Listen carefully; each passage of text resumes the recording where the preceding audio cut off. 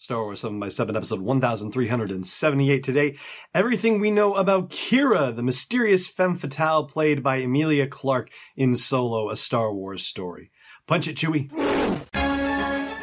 Hey, I'm Jason Fry, author of many Star Wars stories and the Jupiter Pirates series, and you're listening to Star Wars 7 by 7, the only daily Star Wars podcast.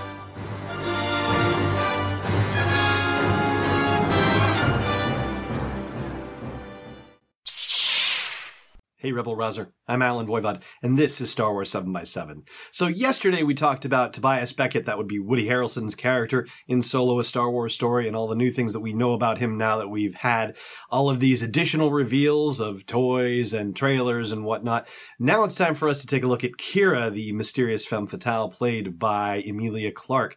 We don't know a lot, as would certainly make sense for having a femme fatale who is keeping an air of mystery to herself. A lot of what we know comes from the interview that she did with Anthony Breznican of Entertainment Weekly, and also a little snippet here and there, too, throughout the whole cover story that they did on Solo, a Star Wars story back a couple of months ago. Alden Ehrenreich, for his part, talks about her and says that they've known each other for a long time, and she's a very important person in his life, that being Qi'ra in Han Solo's life. And when asked if she's more savvy than he is or less idealistic, he says, I think she has a slightly different way of handling herself in this tough universe. She's better at working the system rather than bucking against it. And you kind of get the idea that Solo is a person who tends to buck against the system more than he actually works with it. And we'll get to the things that Emilia Clarke says about the character in a little bit. For right now, let's talk about what we get from the Super Bowl commercial and the teaser and the trailer. There are just a couple of lines of dialogue, actually maybe not even as much as we get from Tobias Beckett. One of them, of course, is the infamous line about how she's the only one who knows what Han really is, and he says, yeah, what's that? Really? And worries about what she's going to say. And of course, because she has that deeper knowledge of him and knows him from when they were two young street rats together, then yeah, she can credibly say what that is. And it's going to be left to us as to what kind of remark she's going to come back with it. Is it going to be a loving thing? Is it going to be a cutting thing? No clue just yet.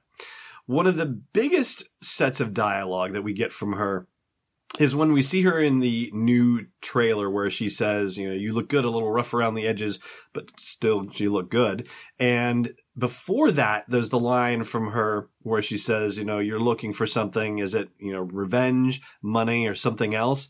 You can see that line of dialogue almost being stitched together with the whole business about you look good, a little rough around the edges and whatnot, because that whole vibe is about the fact that they haven't seen each other in multiple years. And so why is Han Solo suddenly seeking her out now? It certainly seems to be him seeking her out and not the reverse.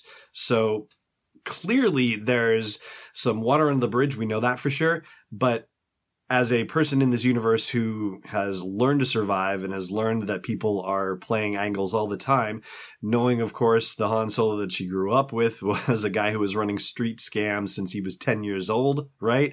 She knows that he's up to something, and so you could see that conversation happening early on, especially with someone who she, I'll say, trusts maybe about as far as she can trust anyone in this world because of the history that they have together. We also don't know what kind of state their relationship was in when they last saw each other before they then see each other in this nightclub scenario, but certainly it's not a frosty greeting or anything like that. So it seems like however they left things in a pretty good place. And there's something that we can glean from Emilia Clarke's costuming as well. So the scene where she comes walking off the Millennium Falcon and she has that wonderful red cape billowing out behind her, and L3 is trailing along like L3 is supposed to be a droid servant or something like that. So if you remove the cape from her outfit, then the outfit she's wearing is the one where she is throwing what is probably some kind of thermal detonator or something like that. And whatever action is transpiring that also has Lando drawing a blaster and shooting at things. So wherever they show up with on the Millennium Falcon and dressed to kill, they are definitely beaten feet in a hurry. So things, whatever happened, did not go as smoothly as they might have hoped. Now, as for the Emilia Clarke interview on Entertainment Weekly's website, well, man, there's so much in it from Emilia Clarke. It's rather remarkable. I mean, so let's just dive into some of this stuff. I mean, she says that, there's obviously the romantic side of things, talking about the two characters in their younger days. But she says the beautiful thing about this Han Solo story is it's highlighting all of the most brilliant aspects of Han Solo, the character, and characterizing those aspects in characters that he meets on his journey to becoming who he is. And lest you think that it means that as a character, Emilia Clarke is just going to be there to service the role of whatever hero's journey Han is on, that's not going to be the case at all. She does say in the interview that while it is Han Solo's movie, the girl gets to be a bad mamma jamma and strong and has her own journey. Kira's journey is definitely one of survival and strength. The way I felt about her was, yeah, this girl has got a core of steel. So definitely not just Han's movie. And it's a very character-y movie from what we're hearing. There was just an interview with Alden Ehrenreich and Donald Glover released on Star Wars' YouTube channel as part of the Star Wars show. And so we are definitely getting a very character-driven movie. And so that should give you some reassurance that Kira will have some of the punch that we have come to appreciate from characters like Leia and Jyn Erso and Rey. And as far as the character of Kira herself, she points out that if you see this kind of woman in a really glamorous place, but it's a really, scoundrel-like place, then you kind of have to assume that she's been through some rough roads. And she is intentionally meant to be a little bit hard to get a hold of. And she means that from the sense of us watching as viewers, as in, are we really sure where her allegiances lie or what she might be up to? And also for the other characters interacting with her as well. She definitely plays everything close to the vest and is going to keep us guessing. At least that's the idea. And she says that it's a really challenging thing to do, to be able to play a character who is not revealing everything that she's up to and, not do that without kind of going wink, wink, like I'm saying this, but I'm really meaning that or something like that. So she has a rather challenging role to play, and she's a pretty darn good actress anyway. So I think we have a decent shot of seeing a remarkable performance and hopefully a remarkable interaction between the two of them. All right, I'm going to take a quick break, and when I come back, a little bit more about Kira, but also about how she is just one part of a larger sphere of influence in Han's life. Stay tuned. Hey, Rebel Rouser. Want a free copy of The Last Jedi in 4K UHD HDR with Dolby Atmos and Dolby Vision? It's the highest quality you can possibly watch The Last Jedi at, courtesy of Vudu. And starting Friday, March 16th, I'm giving away those 10 to the first 10 people who become patrons of the podcast at the $5.01 level or higher. And if you join at the $11.38 level or higher, I'll throw in a free copy of The Force Awakens Trivia Book too. Go to patreon.com/SW7x7 to support the show and get your free copy of The Last Jedi. Again, that's patreon.com/SW7x7. Welcome back. All right, so Emilia Clarke has kind of been messing with us a little bit because in her interview with Entertainment Weekly, she says, hey, why don't you hear anything about Kira from Han? Maybe something big happened between the two of them that makes it so he doesn't want to talk about her.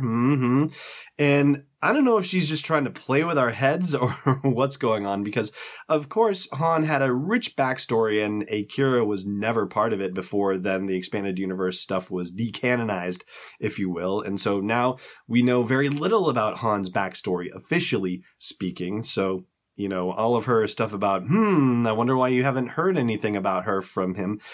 It doesn't really play exactly, but she may be trying to subtly hint at something about their relationship and how it's going to get very complex by the time the movie ends.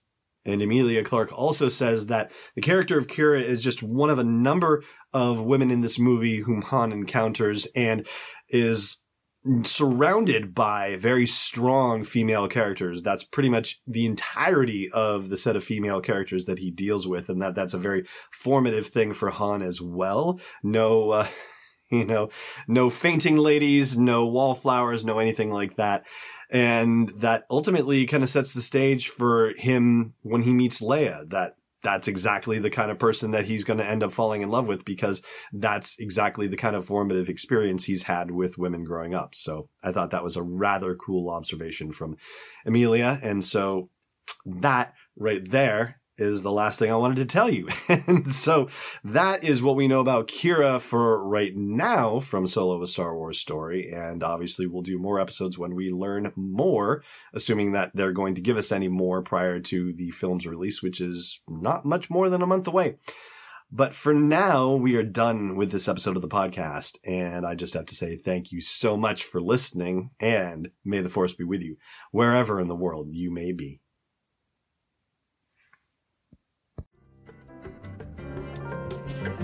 Thanks for listening to another episode of Star Wars 7x7. And hey, before you go jumping out skyscraper windows, check out SW7x7.com for show notes, links, photos, videos, and more. And please support the podcast by joining us on Patreon at patreon.com/SW7x7. It's not a shapeshifter, it's Destiny Unleashed. This podcast is not endorsed or sponsored yet by Lucasfilm Limited, Disney, or 20th Century Fox, and is intended for entertainment and information purposes only. Star Wars, the Star Wars logo, all names and pictures of Star Wars characters, vehicles, and any other Star Wars-related items are registered trademarks and/or copyrights of Lucasfilm Limited or their respective trademark and copyright holders. May the Force be with them. All original content is copyright 2018 Star Wars 7x7. We hope you love it!